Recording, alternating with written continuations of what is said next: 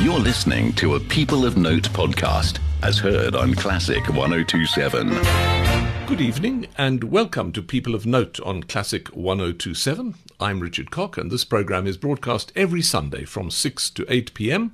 and in it I talk to someone who is a person of note and we listen to music of their choice. And my guest in tonight's program is Claire Johnston, who is the lead singer of Mango Groove, but we're going to find out more about her because that's about all I know about you. Claire, good evening and welcome. Good evening, Richard. It's a great pleasure to be with you. Well, it's great to have you on the program. And perhaps you can tell us a bit more about who you are, because all I know, literally, is that you're the lead singer of Mango Groove. So tell us a bit more. Wow, that's a very good question. Who am I? That's something I ask myself on a sort of regular basis, especially during a pandemic. I find one soul searches quite a bit.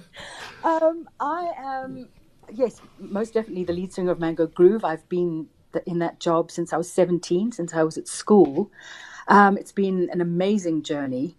And it was something I always wanted to do. So I've always been someone who's been drawn to music and to theatre. And that's been very much my passion. Who else am I? I went to Wits. I did a Bachelor of Arts degree in politics, philosophy and English. And this was just as Mango Groove was starting to travel the country and then eventually start to travel internationally as well. So it was a very interesting kind of complicated time in terms of all the juggling that went on. But that's kind of who I still am today. Mango Groove has very much been my life. I've grown up in the band. It's still my passion, and it's been 35 years, and I'm mildly amazed. It's gone as. Well, actually, it's incredible that you were just still at school when you started. Was that here in Gauteng? It was here in Gauteng. Mango is very much a Joburg band, I met the guys through my singing teacher, the late and very great Eve Boswell. I was having singing lessons with her. I'd been in a Brickelberg production of Annie when I was 10, a proper professional production, obviously, with the amazing Brickelberg duo. And that's when my mum realized that this was something I could probably take quite seriously. And so the idea was for me to just do what I could to cultivate that. So was being trained by Eve to sing better.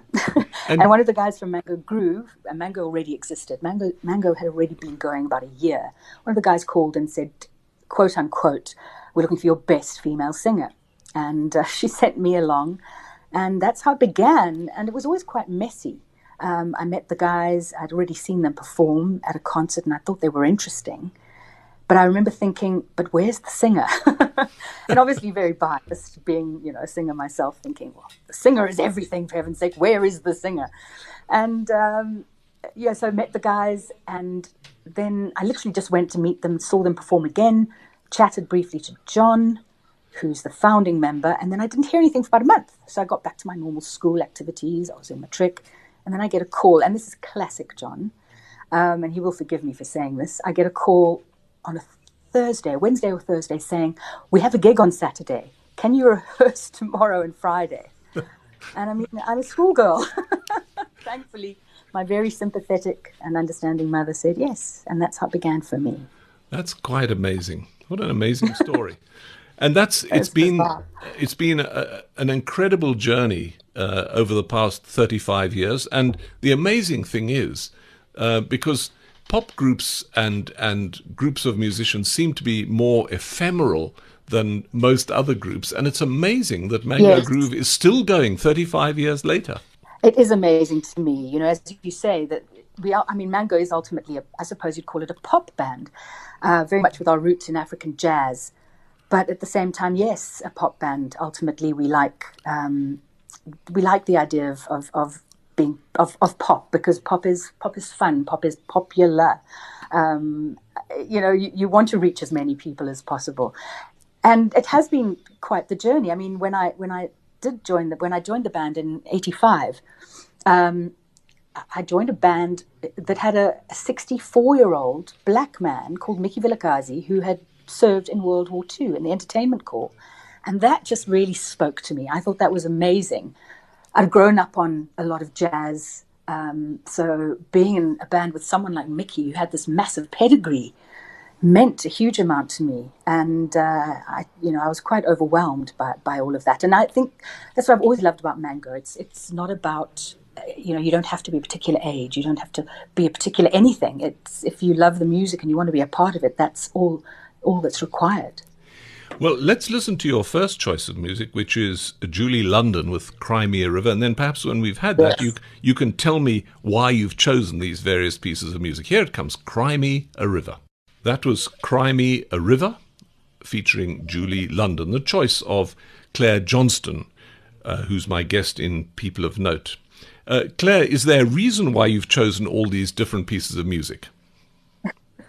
Well, I really am, musically, I'm all over the map. For me, music is very much about my mood.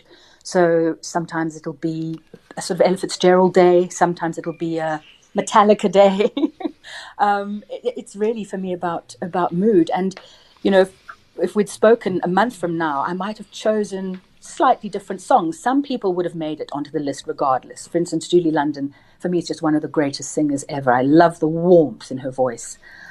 She just sort of gives you this feeling of, it's just, I don't know, warmth and comfort. So she would probably still be on my list at any time of day, night, or time of my life. Yeah, but it's a very powerful song, though. Cry Me a River, because I cried a river over you. It's a sort of almost like a vengeance song. It's a good point, actually. I hadn't thought of it quite. It is quite an intense song, and I love that. I like conviction in music. I as much as I can really enjoy sort of bubblegum stuff as well, what ultimately does call me is if there's some depth to it. Now, I'm quite interested that you said you were a part of a production when you were just 10 years old. Had you always wanted to be sort of on the stage or singing? Yes, I was one of those little children who started singing from a young age. So I was born in England. We came out here when I was 3.5, I think, and I got the lead in the nursery school concert at the age of 4.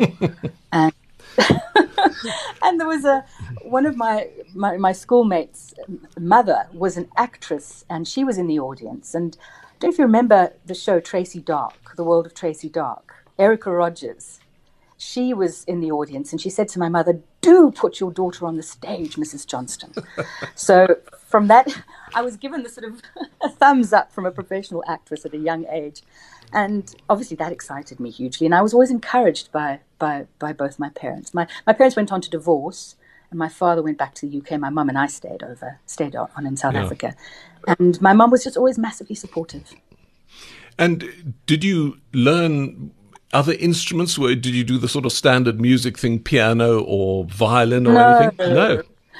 No, I didn't. Interestingly, my paternal grandmother, who I knew only when we lived in England, she was very gifted musically, and she actually got a scholarship to study piano at Leipzig University, which is quite a big deal. Apparently, she turned it down to get married and do all of that sort of, the thing that people did.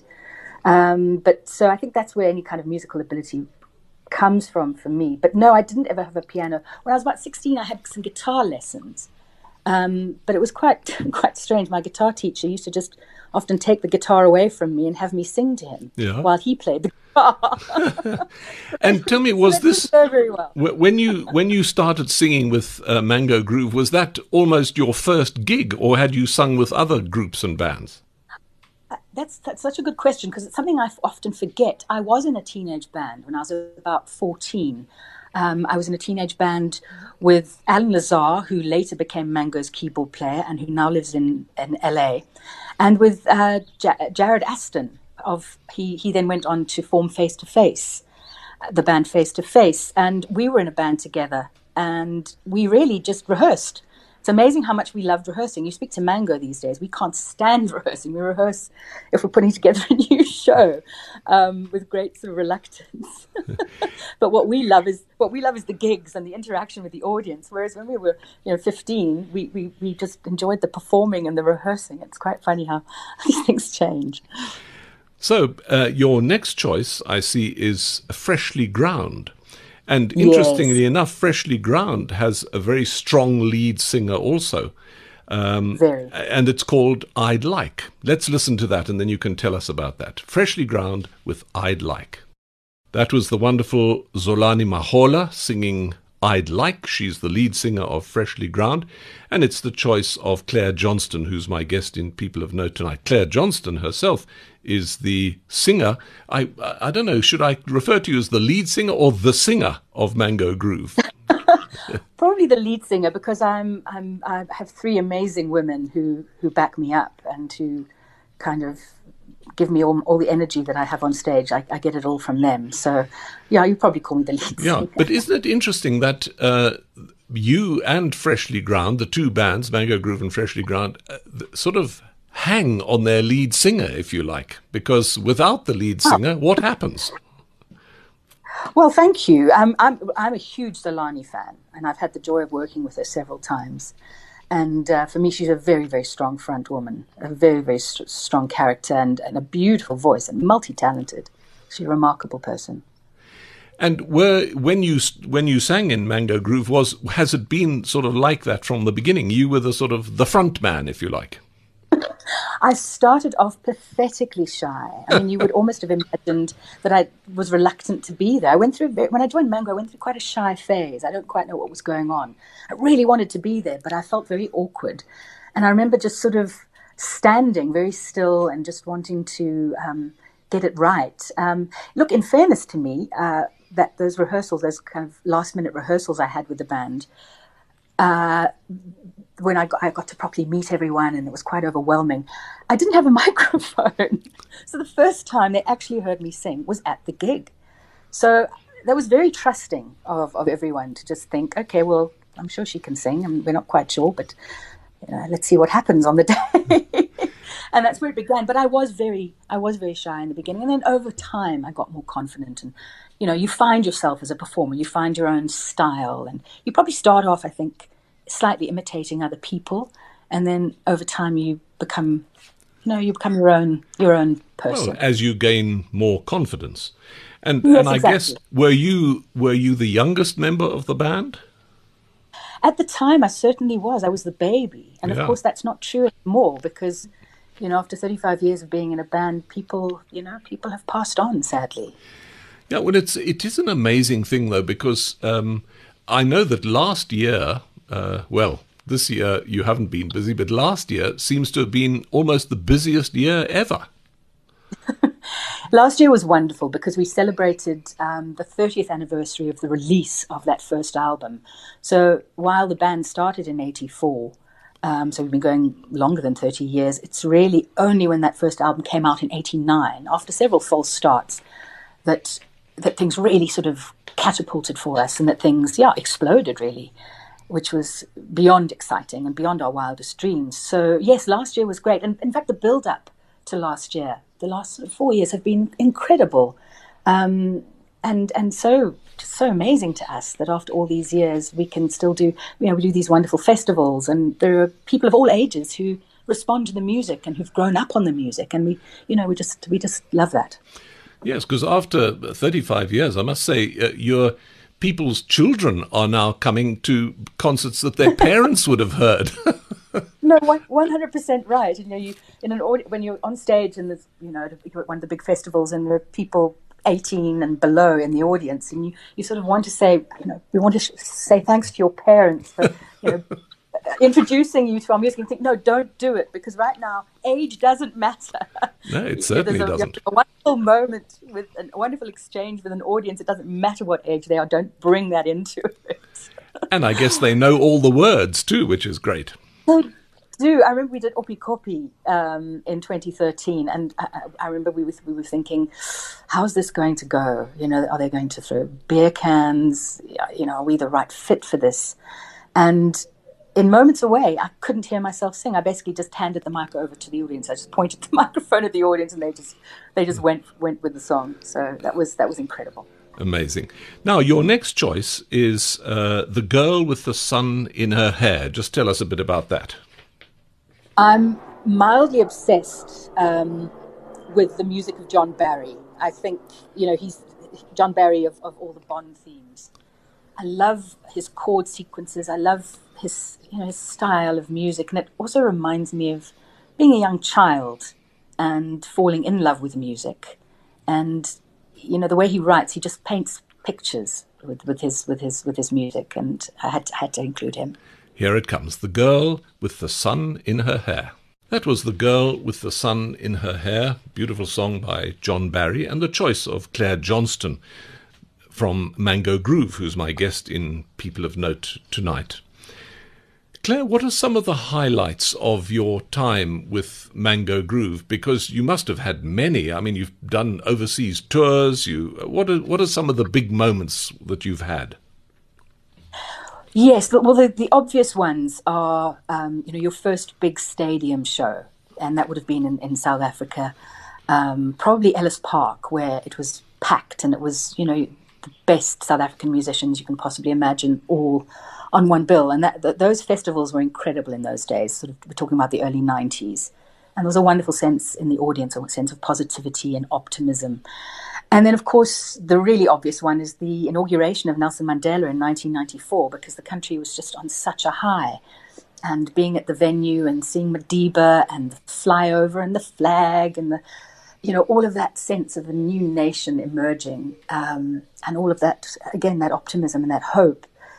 And then, of course, the first time you travel overseas and you do a big show, we did a show called Rock Against Racism in Paris, and it was raining. And in Special Star, we knew we were reaching the audience when the umbrellas were bobbing up and down in the rain. And it was this massive, massive, massive audience of over 100,000 people. And that was incredible, where you almost want to stop singing and just look. Yeah. Look. And of course, I wish in those days we'd had cell phones to capture all of these moments, but we didn't. We didn't have that technology then. Those sorts of things obviously stand out because they're big. And then there are the smaller things, the smaller moments. The first time you hear yourself on the radio, or the first time you hear that, you've gone to number one on the radio, and you stay there for months. We stayed on the sales charts for months and months, I think almost a year. We were in the sort of top 10 on the sales charts, which is just a massive vote of support from the public, that's what you want, really. Yeah. You're kind of getting it right. And, so there've been so many things that have been so special. It really would be worth sitting down and writing it all down before. Yeah, I think someone should before too long. Yeah. Yes. Because I can certainly remember the first time I saw Mango Groove. Also, we've worked together on a few occasions. Yes, but we have. I do remember the Starlight Classics when we all performed together. And of course, there's another moment where everyone lights their candles, and there are just 5,000 candles in front of you. It's so beautiful. But I certainly, I remember the first time I ever saw your face, which is the title of your next song by Roberta Flack. So let's listen to that, the first time I ever saw your face, and then you can talk to us about that. Lovely. That was The First Time I Ever Saw Your Face, Roberta Flack, another of your favourites. Another of my favourites, another beautiful voice, and another great song. It's just got such a quality to it. It really pulls you in. And again, warm and embracing. And I see some of the other groups that are coming up from your choices.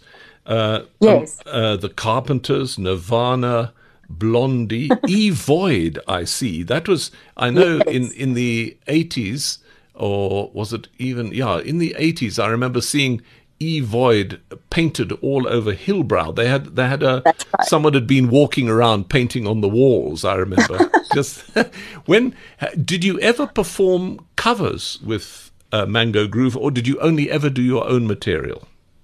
We only ever really did our own material. We do the odd, when I say cover, as in the South African cover, like for instance, we do Lion Sleeps Tonight. But we've never really done other people's music. We prefer to kind of, I think, be as original as possible. But Lion Sleeps Tonight, we love doing that. Yeah. It's just so much fun. And did you appear with other bands on the stage? You must have, many times. Many, many times. And it's always lovely when you've got a big festival and you get to say hello to people. And because, what a lot of people imagine is that we all hang out together all the time, but we don't. So it's really at these big, when there are big festivals, we get to see each other, it's always special. It's always like seeing family that you haven't seen in a long time. But Avoid for me, that was, I was about 16, so it was before I joined Mango Groove, and I just thought they were incredible. They were so fresh and very South African. And I've always liked that. I've always liked music that is original. They weren't copying anyone. They were obviously being influenced by all sorts of things, but they had their own style. And I've always admired that. And here's their song called Fadget. That was the group from, well, certainly when I was around Hillbrow in the 80s, I remember Avoid and their song called Fadget. And I wonder, are any of these groups still going? Does Avoid still happen, or have they faded away now? Avoid, Eric and Lucien, they live in London, but they do come out occasionally, and I think they're coming out for something. Well, they were coming out for a show, and I think obviously that got postponed, what was COVID. But no, they still get together and perform occasionally, and I think they're still very good. Yeah, it's amazing, because if you think of these groups that do get together and perform now, like the Rolling Stones or all these groups that were something, 30, 40 years ago. The amazing thing is that Mango Groove has just kept going all that time. You've never had a break, really. It's quite incredible. We've had the odd break for some solo projects and things like that, but we've never not had a gig, let's put it that way. And, it's just been very important. I realized how important that is to me. So when I've done solo things, I've sort of missed everyone. Yeah. And, wait to get back to, I guess it's my musical home, really. Yeah. And how many have you released solo albums, and how many? I've released 2 solo albums. My first one was called Fearless, and it was recorded largely in the UK. And then my second one was called Africa Blue. And, that's something I'll definitely look at doing more of. I've been writing a little bit with our keyboard player, Andrew. And we've been coming up with some interesting things. So that might be something I'd look at in the future. But always, with Mango Groove. Mango Groove is my favorite. Recently, Evoid had the 2 members of Evoid had their visit cancelled because of COVID. How have you used this time? Have you been using it to create new material, or what have you been doing? We have been, there's been a consolidation of things more than anything else. There's been a sense of working on legacy projects, a Mango documentary, those sorts of things. But to be honest, it's been difficult, because I personally haven't felt it my most inspired. And I speak to other people, and they're also feeling a little bit flat. And I think we have to sort of congratulate ourselves if we're just getting by. I think that's enough at the moment, just to cope and keep our heads down.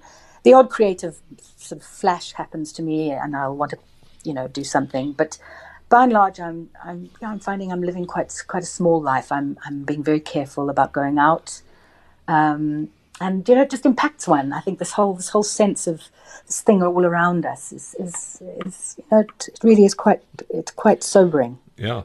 Well, I'm going to play next from your list of music, the Cello Concerto by Elgar, because he wrote this just after the First World War, and it has a sort of a feeling of that in it, I think. Does it Very much have it for you too? I was always struck by that, because I'm quite obsessed with that whole period, and this piece of music for me really does it sounds like that, how that time must have felt, and it's haunting and melancholy. And I've always loved the cello, and I think the cello is one of my favorite instruments, actually. And I think that after this COVID thing is all over, when it's all over, I'm sure people are going to write about this period too. They're going to reflect it in their music if they're not already doing so. But let's listen. I think you're right. Yeah, let's listen to the first movement of the Cello Concerto by Edward Elgar. That was the first movement of the Cello Concerto by Edward Elgar. Jacqueline du Pré was playing there. It's a famous recording that she made with Sir John Barbirolli, and she had a very sad end because she had multiple sclerosis. But this recording is a very famous one. It's the choice of Claire Johnston, who's my guest in People of Note. That's the program you're listening to on Classic 1027. It's broadcast every Sunday from 6 to 8 p.m. and we talk to someone who has an amazing story to tell, just as Claire does. And Claire, I notice coming up next is the Carpenters song. Were there groups that sort of inspired? I know Mango Groove has their very own sound, but there must have been some inspirations that you got from other groups. With Mango, our roots being in African jazz, we were very much inspired, and this is very much John's vision. John Layden grew up obsessed with Spokes Mashiane, Lemmy Special, the sound of the penny whistle, the sound of Kwela and Marabi. So that's Mango. Those are Mango's roots. But then, of course, all 11 of us bring our own influences to bear as well. And so I guess what I'm bringing is my obsession with people like Ella Fitzgerald, with people like Karen Carpenter, with people like Debbie Harry from Blondie. All of that definitely influences how I approach a song. So no, it's an interesting thing when you have so many people in a band all bringing their own energy and influence. You get a very interesting sort of mix happening. Yeah, and 11 is quite a lot, and there's been quite a turnover over the years, I guess. Well, yes, there has, because as I say, when I joined the band at 17, Mickey was 64, and the sad thing is he didn't even get to see the release of the first album.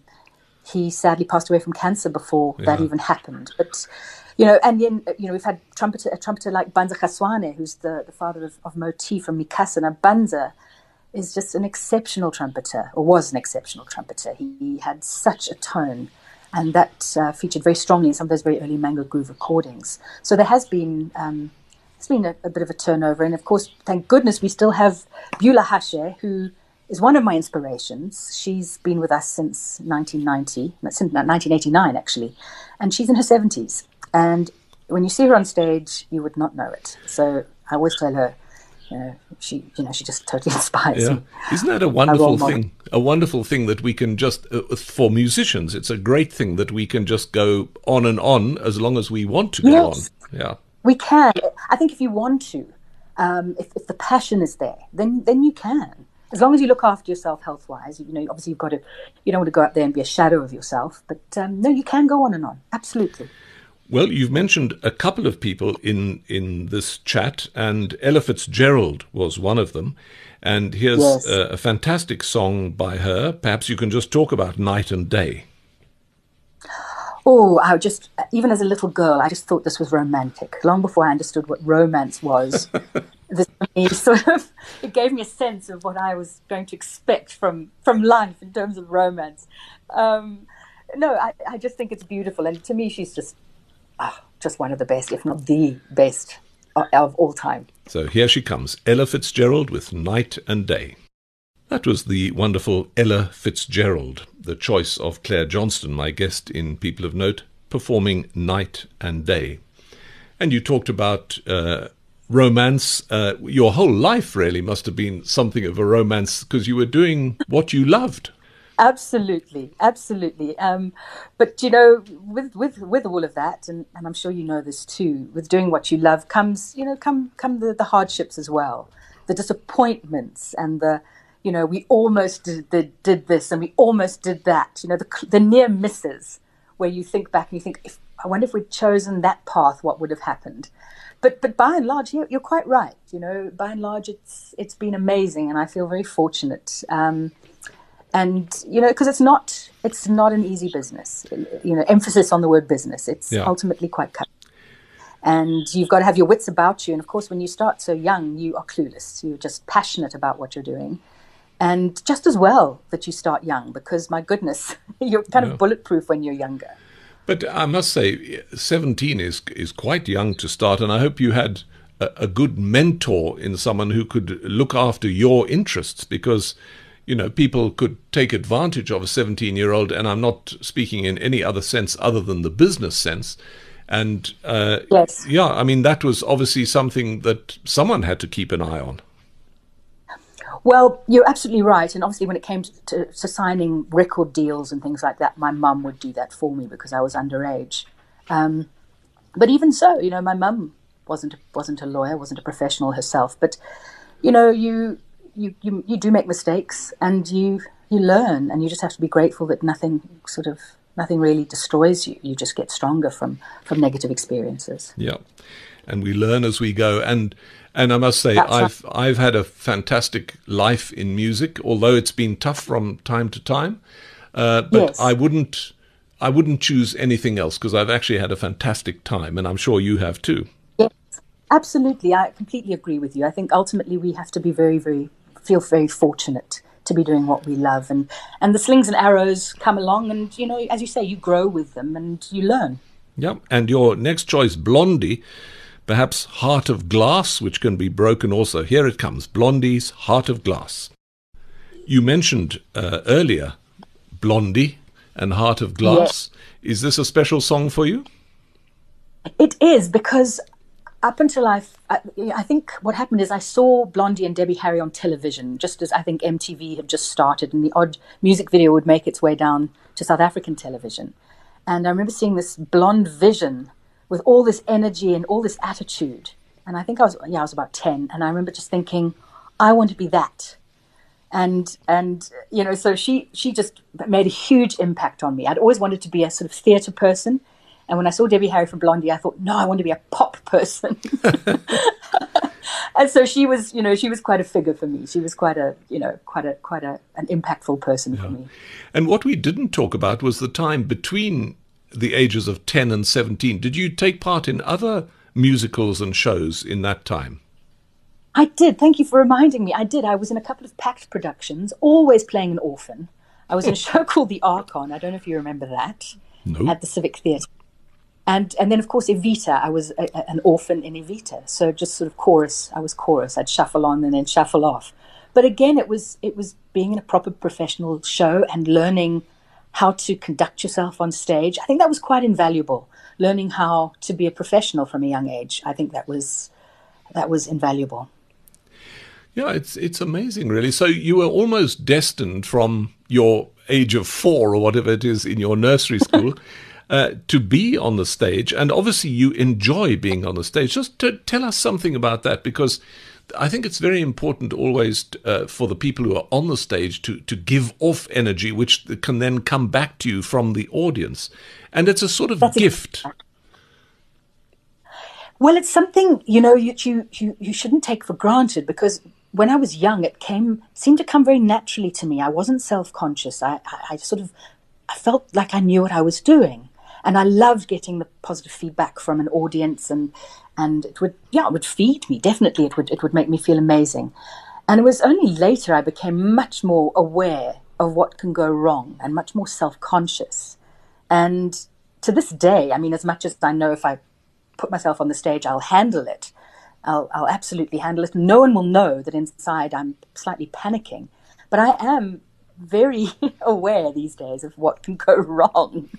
And the fact that every audience is different. The energy is always different from show to show. No two shows are exactly the same. And with Mango, there are 11 of us on stage, and that energy as well is also different. So the wonderful thing with Mango is if I'm having a bit of a wonky day, I draw a lot of strength from my fellow Mangoes, which is very lovely. But no, it's amazing that courage of youth and that fearlessness of youth. And it's only later you start thinking about the potential pitfalls. Now, we also mentioned the Carpenters early, and here come the Carpenters with We've Only Just Begun. That was the wonderful Carpenters. And she, I think, what was her name? The one who died from cancer. Karen Carpenter. Yeah, she was an amazing performer too. She was remarkable. She started off as a drummer, and meanwhile she had this incredible instrument, this incredible voice. And again, she's someone I grew up, my mum used to play the Carpenters a lot when I was about 6 years old. And I also was obsessed with her voice. Again, warm, that liquid honey. You just trust her when she sings. You know she's going to get those notes. She's not going to make a mess. And it just gives you a feeling of, just warmth. Again, it's that lovely warm feeling. Yeah. And her career was rather cut short. Unlike Yes. unlike Mango Groove, which has had this amazing long career. Are you thinking in Mango Groove about the longer term? I mean, it's difficult now because of COVID, but as we all get older, we have to think of what's coming in the future. Have you guys started thinking about that? Well, to be honest, we're thinking more and more about just doing what we do, which is performing. The band is, and obviously creating as well, but the performances are what we love the most. And the band is in a really good place. You know, we have so much fun. And it's what you said. It's about that the audience feeds off that, and then you feed off the audience, and it becomes this reciprocal, this lovely thing. So that's what I'm most looking forward to. And the guys as well, we're obviously in touch a lot during all of this, and we're all just dying to get together and perform again. So yes, in terms of, I can see us doing this for as long as we're still enjoying it, and that hopefully will be for a very long time. As long as people want us to. You know, we're not going to foist ourselves on a on a public. Obviously, you can travel around South Africa quite a lot, but do you still? Well, were you still until lockdown? Were you still doing quite a lot of international work? The odd one, not a lot. Our focus had very much been South Africa, but no, there's the odd thing that comes in, and obviously that's always great.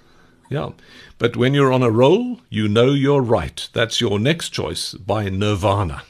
That was Nirvana with You Know You're Right, the choice of Claire Johnston, who's my guest in People of Note. Talk to me about Nirvana. Well, you know, it's that conviction thing again. You know, Kurt Cobain, whose life was also cut short by his own hand, sadly. He obviously very, very intelligent, very talented man who didn't really know how to cope with commercial success and didn't really know how to live with himself through it. And I just always thought he could have done so much more.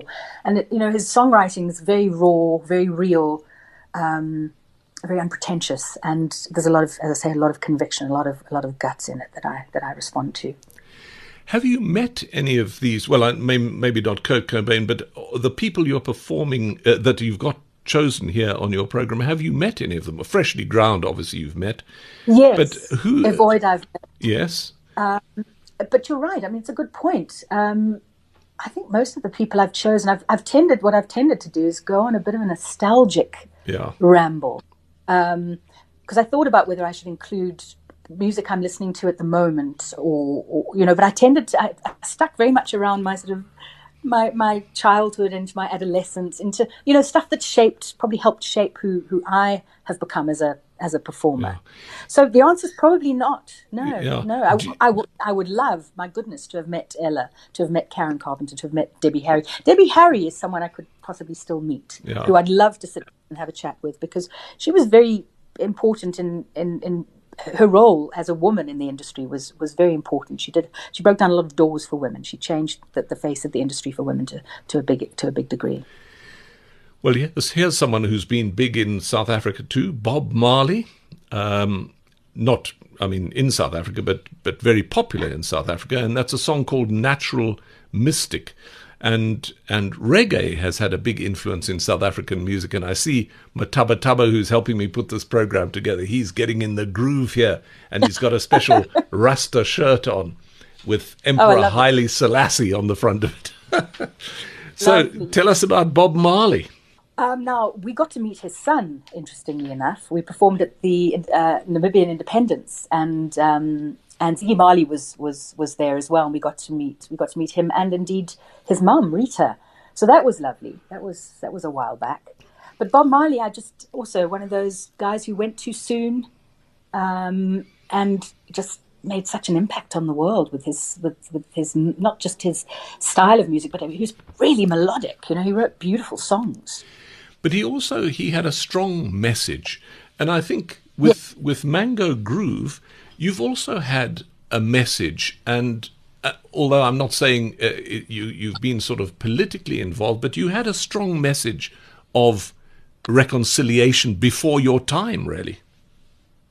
We did, and I think the mere fact that in the mid-1980s you had black and white South Africans on stage together, where it was actually sort of pretty much illegal. It certainly wasn't encouraged. And those were very difficult and dark days, with security police who were all over everything. That was really our statement, was us all being together, making music, and people responded to it. They got to see how things could and should be, I think. I think our most political song is a song called Another Country, written by John in response to the Boipatong massacre. That has some fairly harsh lyrics to it. But the rest of it was it's really about us just showing what we can do, what South Africa could and should be, really. Well, here comes Bob Marley with Natural Mystic. That was the great Bob Marley with his song Natural Mystic, the choice of Claire Johnston, who is the lead singer of Mango Groove. You're listening to People of Note on Classic 1027.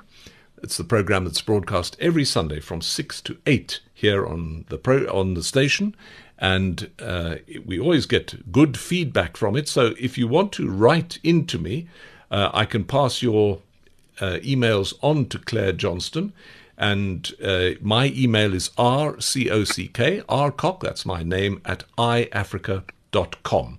So please send me an email and I will pass it on to Claire for you. And it's always good to hear from you, so don't be shy of writing in, because it's great to hear from our listeners, to hear what you like, and you may have suggestions as to who you would like to hear on People of Note. So do please write to me, rcock, rcock, at iafrica.com, because we love you inside and out. That's our listeners, and that's Claire's next choice. Claire, lovely. Tell me about Love You Inside and Out.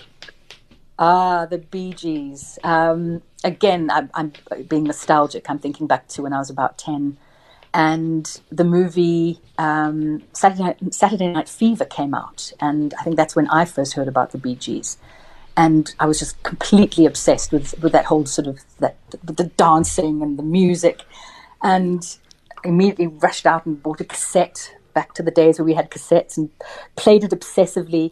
And the cassette I particularly liked was one called Spirits Having Flown, and this particular song is on that album, and I love everything about it. It's got such a great groove, and it's beautifully produced. And in fact, I had the privilege of working with their keyboard player, a man called Blue Weaver, in the UK on my first solo album, and he's the one playing all of those lovely sort of bubbling keyboard sounds, and so that was quite a thrill meeting him, who'd been very, very active on this particular production.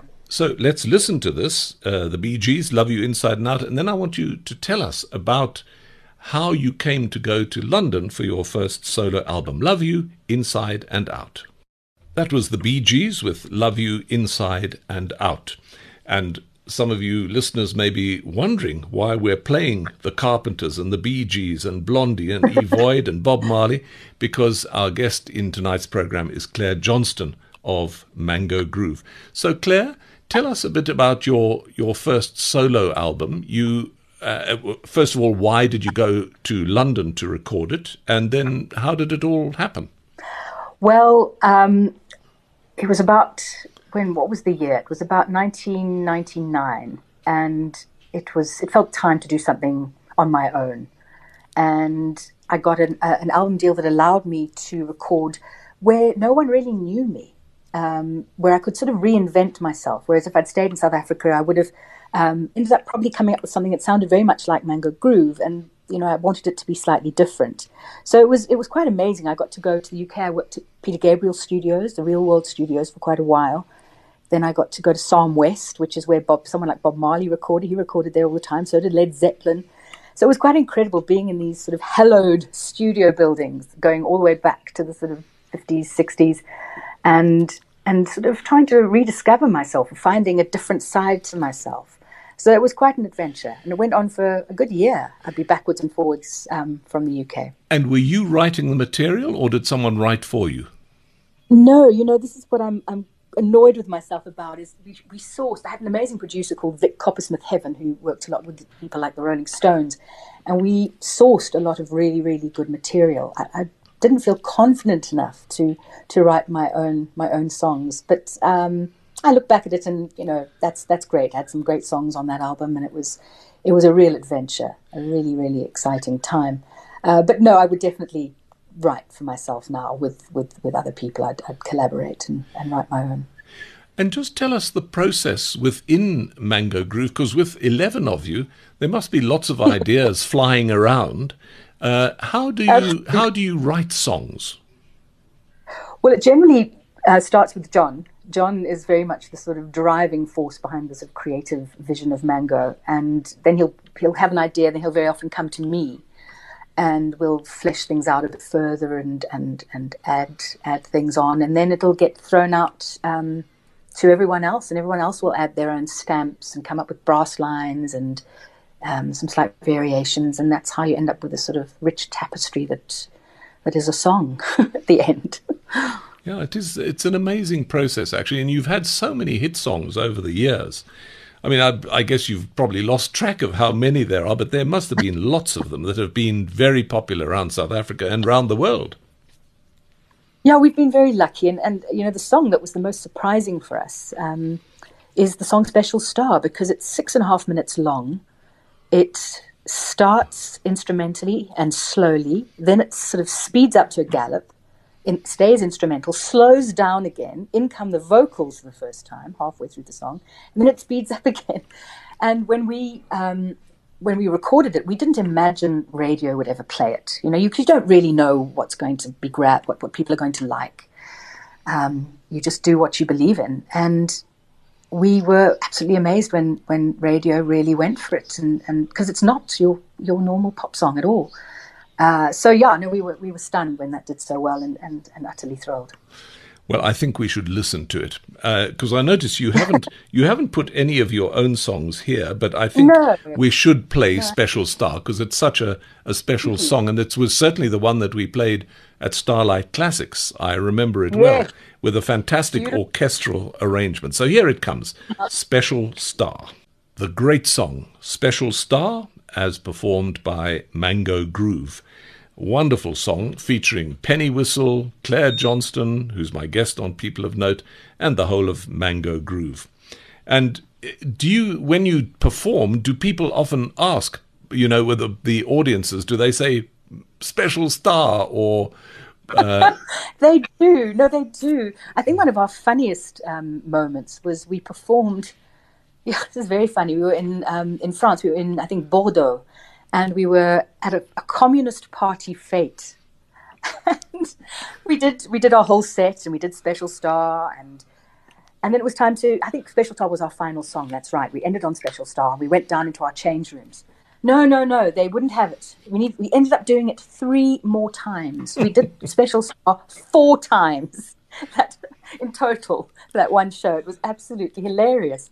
I think we went down twice into the dressing room, and each time and the second time we came back up, we just did it twice. We just wanted it. We just thought, no, we're not going to waste our time going back to the dressing room. Yeah. Isn't it amazing, though, the French have had a sort of love affair with South African musicians and dancers and all sorts of people. So just talk to us a little bit about that, how different audiences have been attracted to Mango Groove.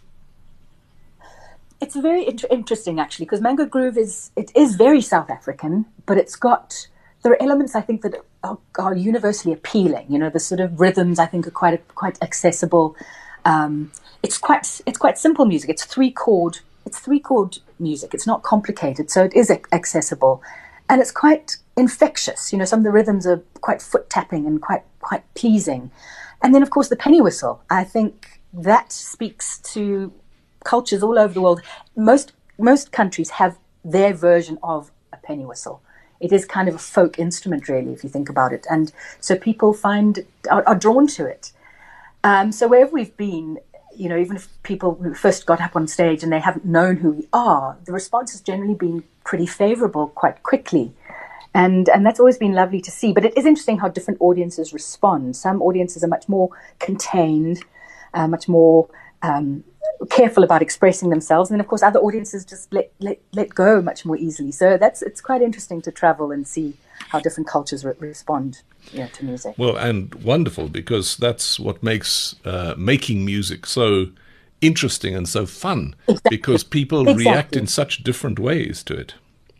Yes, that's what makes it so special. Absolutely. Okay, we've got a couple more choices coming up, and the first of these is Lost on You. That was Lost on You, and it's slightly lost on me because just tell us a bit about it. I discovered it's by a woman she calls herself LP. Her full name is Laura Pergolizzi. What a romantic name that is. She's amazing. She's a singer-songwriter. She's largely spent her career writing for other artists, and I think a few years ago, for the first time, started recording her own material for herself. And she's incredible. She's got the most remarkable voice. And I first heard her, I think 2.5 years ago, and I was absolutely blown away. I just thought, who is this? And it turns out she's the real deal. She writes and she sings, and she's a great performer. So, yeah, I'm a big fan of hers. Here it comes, Lost on You. And now we're coming towards the end of the program, and your final choice is Earth, Wind and Fire. And I'm sure that one of them used to live in South Africa. Wow. Who was in Earth, Wind and Fire that lived here? Was he a Canadian guy? I seem to remember a trumpeter. Bruce Cassidy. That's amazing. Was it not Bruce Cassidy? Or was my goodness! You might be right. Bruce Cassidy definitely lived here. I think you might be right. And I think he was from Earth, Wind and Fire. Now, and I'm just wondering why you chose Earth, Wind and Fire. Oh my goodness! This song. I mean, you can't sit still when the song is on. I absolutely adore this song. If I have to sort of pick a song at a function, if I'm at someone's wedding, and DJs opened up for requests, this is always on my list because it just sets everything alight. And musicianship, these guys are incredible, absolutely insane.